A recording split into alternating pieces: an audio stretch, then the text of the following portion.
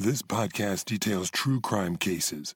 It contains adult themes and may contain descriptions of violence. It is not intended for children. Listener discretion is advised.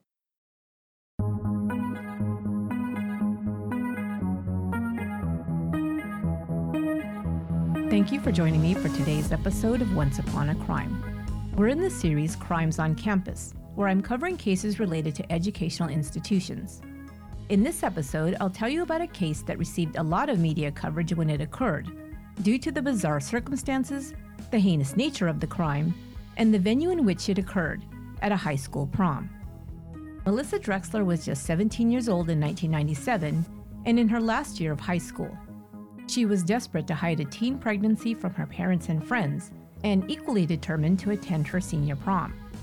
When these two goals collided, it made for tragic results.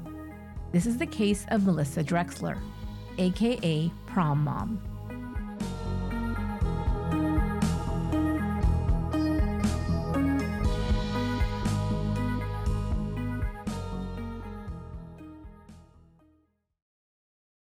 Note, this episode was originally released for Patreon members only. Melissa Drexler was a senior in high school. She attended Lacey Township High School in Forked River, New Jersey. She was the only child of a shipping clerk and a bank teller and lived in a pretty middle-class neighborhood right on the shoreline, a nice little quiet town where everybody knew one another.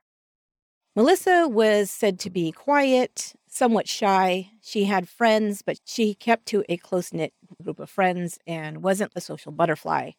She loved fashion, and she had always aspired to work in the fashion industry.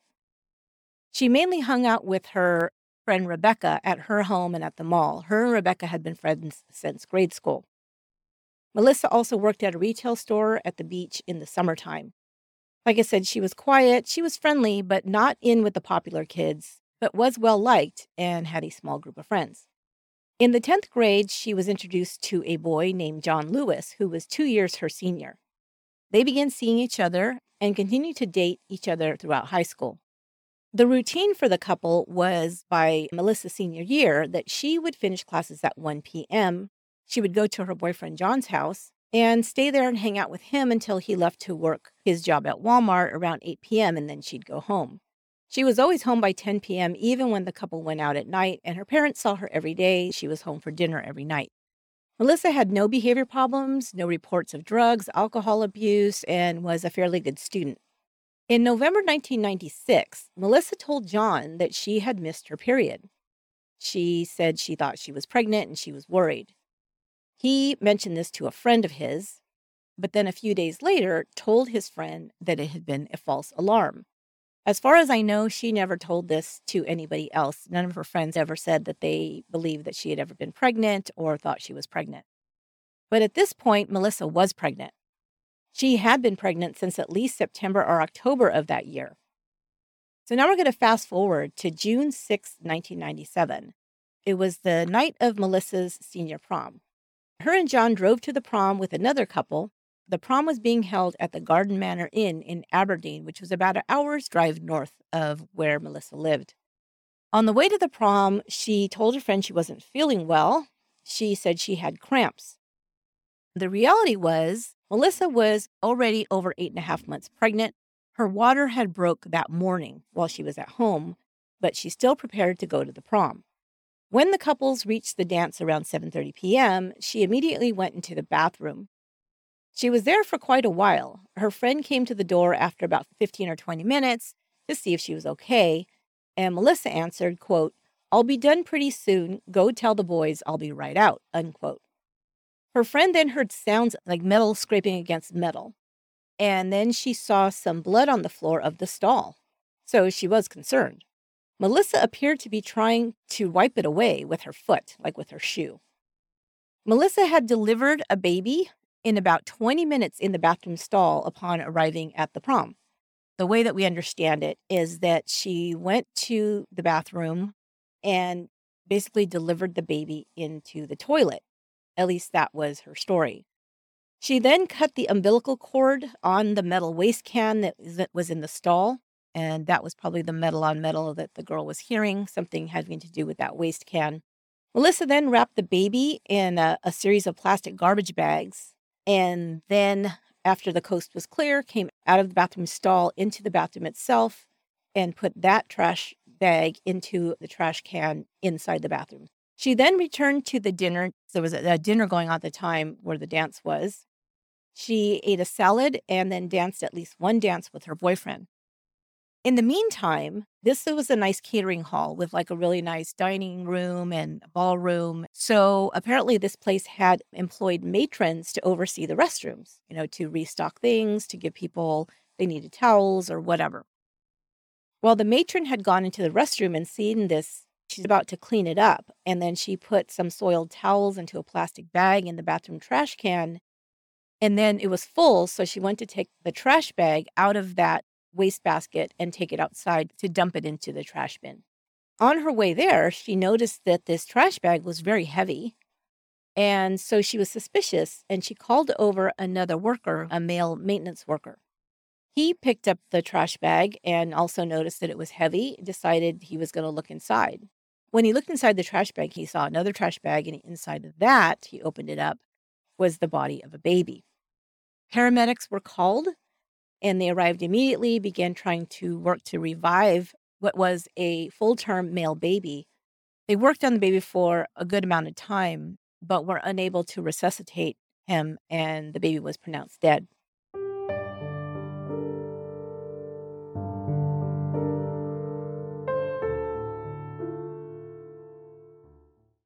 Meanwhile, inside back in the prom, worried, some of the girls who'd been with Melissa earlier and then heard about the bloody stall reported it to some teachers at the prom, teachers who came as chaperones or what have you. They said, Melissa was in the bathroom. They found a lot of blood in the bathroom. We think something's wrong. A teacher then went to Melissa and questioned her about this. And she said that she had just experienced a heavy menstrual flow. So a few minutes after the teacher approached Melissa, the baby was discovered outside on the way to the trash dumpster. Once this discovery was made, the teachers approached Melissa again, and she admitted at that point that she had given birth. She was taken away, I believe, to another room because the authorities were on their way after this discovery was made, or maybe were already there. Her boyfriend at that time was sitting inside at the prom by himself at the table, waiting for his girlfriend to come back. The school principal came to him and told him, your girlfriend just had a baby. John was shocked and said that couldn't be true. Well, like, what are you talking about? Melissa then was transferred to the hospital to be examined. Her parents were called, and they also claimed no knowledge of their daughter being pregnant. Matter of fact, no one knew she was pregnant. Not family, not friends, not her best friend, not even her boyfriend knew. Some at first believed that maybe she hadn't known either. Her friend Rachel said they had gone to try prom dresses on not too long before, which she had already been 8 months or so pregnant almost. Her friend's mother was there as well, and she said, Melissa was trying on small sizes. She didn't look pregnant at all. Nothing made them suspect that she might be pregnant. Now, Melissa's not a big girl, but she's not a small girl. She's average size. She's about 5'7", and at the time she was about approximately 130 pounds. A lot of people would say somebody had to know. Somebody had to notice that this girl was pregnant. But a couple of things. You guys know how pregnancies run. Some people show right away. Some people don't show at all. And believe me, a very young girl may not show at all, especially if she's trying to hide it. Nobody's really paying attention. Wearing big, baggy sweatshirts. Also, the younger you are, the less likely sometimes you are to show a pregnancy. I've had 2 children, and the first one, I was very young when I had her, and I was 6 months pregnant and was still wearing my regular clothes. And then I had my second baby years later, and, at 4 months, I looked, or I felt at least, like a balloon. So, the body when you're young is pretty remarkable. So it's possible she didn't show that much. She obviously wasn't telling anybody about it. And other people would say her parents had to know. She lived in the house with them. How did they not know?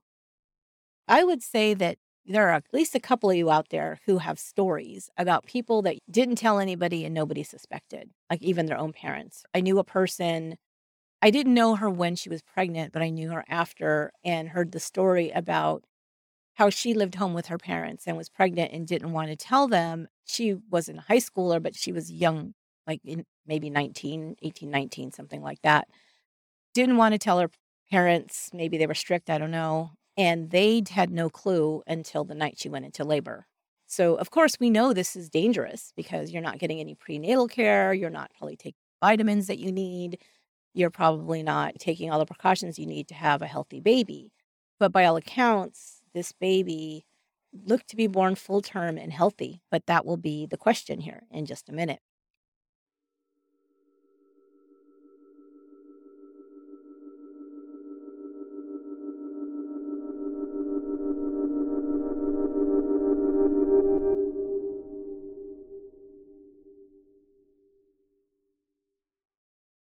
The first indication we get of the condition of the baby was the autopsy. The medical examiner concluded that it was a full-term baby boy weighing 6 pounds. The medical examiner also established the cause of death as, quote, asphyxia due to manual strangulation and obstruction of the external airway orifices, unquote. He said he could not determine if the baby was dead or alive when placed in the bag, and this will continue to be the debate. Did the baby smother because it was put in the plastic bag, or did she smother the baby before putting it in the plastic bag in some way? The medical examiner, in his opinion, was certain that the baby was alive after birth. Melissa had told her boyfriend, who relayed this to a friend, that she, quote, had no idea, unquote, she was about to give birth. She told her boyfriend that she had gone to the bathroom as normal, was shocked when she basically pushed out a baby. The baby was born dead. She panicked and placed the body in a trash bag. She went further to explain basically why the baby was dead. She said the baby's umbilical cord was wrapped around the neck and the baby was born blue. This, the medical examiner, was not true at all. He believed that the baby had been born and was breathing because air had been found in the baby's lungs and intestines. Melissa Drexler was charged with murder, and the sentence carried a possible sentence of 30 years to life. She was released to her parents on a $50,000 bond. Now, about this time, the media got a hold of this story of an 18-year-old high schooler who went to the prom, delivered a baby in the bathroom, likely smothered it, put it in the trash can, and resumed enjoying the dance. She was dubbed by the media around the world in headlines as Prom Mom and was talked about all over the news programs and crime programs. Her family hired her defense attorneys. They also hired Dr. Michael Bodden to conduct a separate autopsy that was paid for, of course, by the defense. And you might have heard Dr. Michael Bodden. He's a pretty well-known pathologist. He has done examinations on lots of high-profile cases. They also hired a psychiatrist to do a mental evaluation and report on Melissa. Now, all of this stuff, of course, getting ready to go to court to build some kind of a defense for what she did.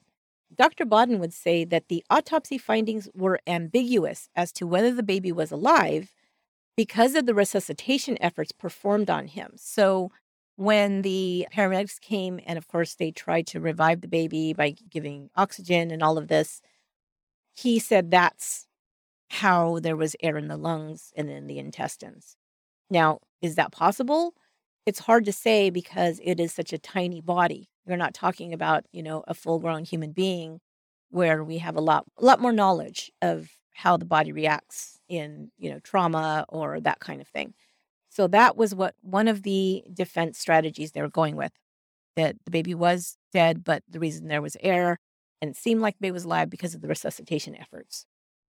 They also said that the birth process alone could have caused additional changes that were found in the medical examination. They didn't quite go into detail on that. That was something that, again, they were putting out there before getting ready for trial. So overall, he said it was a difficult death to determine what had happened.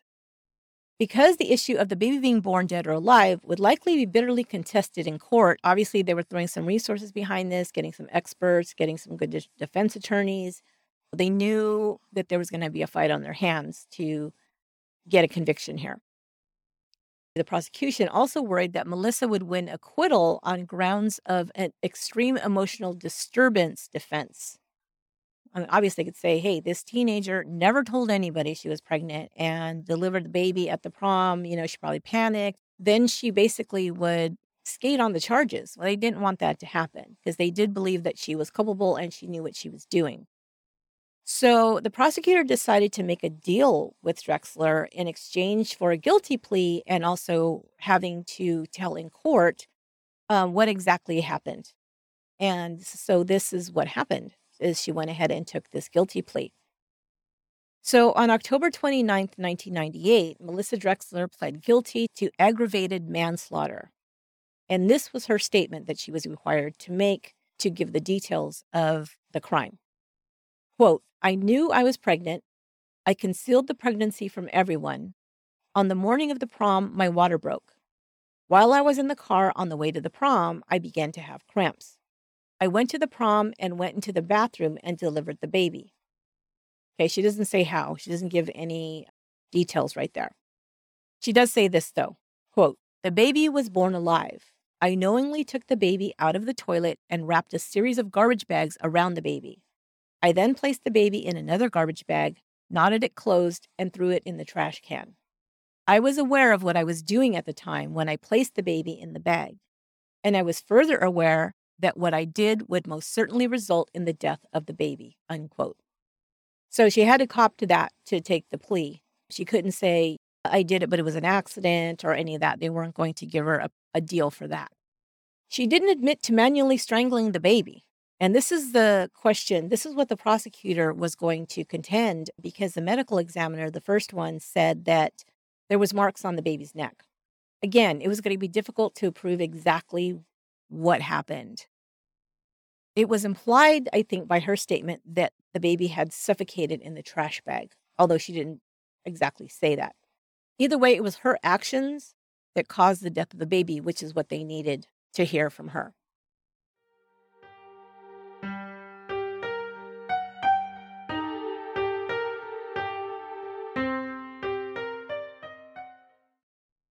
Here's my thought about this. I do believe that she suffocated the baby before putting it in the trash bag. And the reason why I think that is because it was either strangled or smothered right upon giving birth to the baby because nobody heard the baby cry. If a newborn cries, it's loud.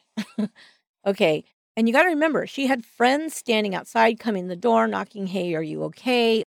She didn't want anybody to know that she had been pregnant. She didn't want anybody to know that she had a baby. And so she was going to do whatever she had to do to make sure nobody knew. She had to silence the baby. She wouldn't want anybody to hear anything. So I think she did it immediately. One of the questions that they had was if the baby was born into the toilet, a baby had drowned, but I don't believe there was any water in the lungs, so I don't think that's true. So she pled to the manslaughter charge and got a 15-year sentence. Normally, she would have had to have served at least 5 years before being eligible for parole, but good behavior would double so many days for every day you're there. I think it's 2 days for every day you're there. It can knock some of that time off of your sentence. So it knocks the sentence down. She actually was released in November of 2001 after serving just 3 years. While she was serving prison, she got her high school diploma. She didn't attend a graduation ceremony they had there. She took fashion courses, I believe by correspondence course while she was there. And like I said, she was released after serving just about 3 years. At that point, she returned home. She was 23 years old. She went back home to live with her parents. Here's the other thing. If the baby's death had happened 3 days later, Melissa Drexler would have been sentenced under a new state law that would require people sentenced to serve time for a crime to serve at least 80% of their sentence before becoming eligible for parole.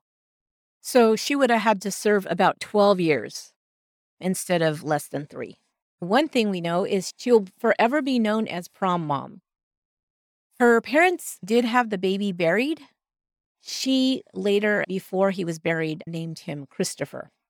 So today, it's over 20 years later, she is now married. She has 2 children. Christopher, her baby, who never got to live, would be turning just 26 years old this June.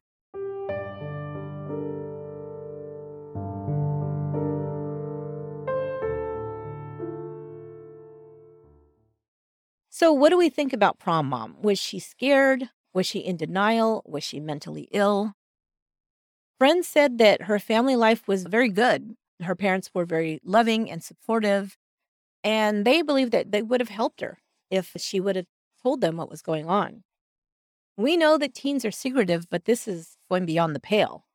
And the fact that she didn't even tell her boyfriend makes me wonder. Now, I do know that the family was Catholic, but they weren't really practicing Catholics. They were members of a Catholic church, but they said they really didn't attend very often. So it's possible that there might have been a religious thing in the back of her mind that, this is a sin or that kind of thing.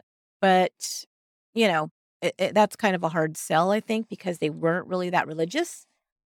I guess the way that the media spun the story was, she wanted to go to the prom. Now, she really must have wanted to go to this prom. If your water breaks in the morning, by all accounts, this wasn't a stupid girl. Like, she knew what was going on. She knew she was pregnant. She knew she was getting to the point where she was going to give birth. But there was absolutely no plan of what she was going to do, not even at the very last moment. What am I going to do? Like, okay, that morning my water breaks, you go to the doctor. But it was prom night, and that was the way the public took it, was she wanted to go to prom. I think there might have been some of that, but I think there was also a lot of fear. I think that one of the things that the defense was going to contend in court was that she was mentally ill as far as the situation. Like, she was in such deep denial that this was happening to her that it didn't really register. And so when it did happen, she panicked, and this is what happened. One of the things people talked about was her demeanor whenever she was in court. She spoke very softly, very monotone. She didn't show much emotion at all.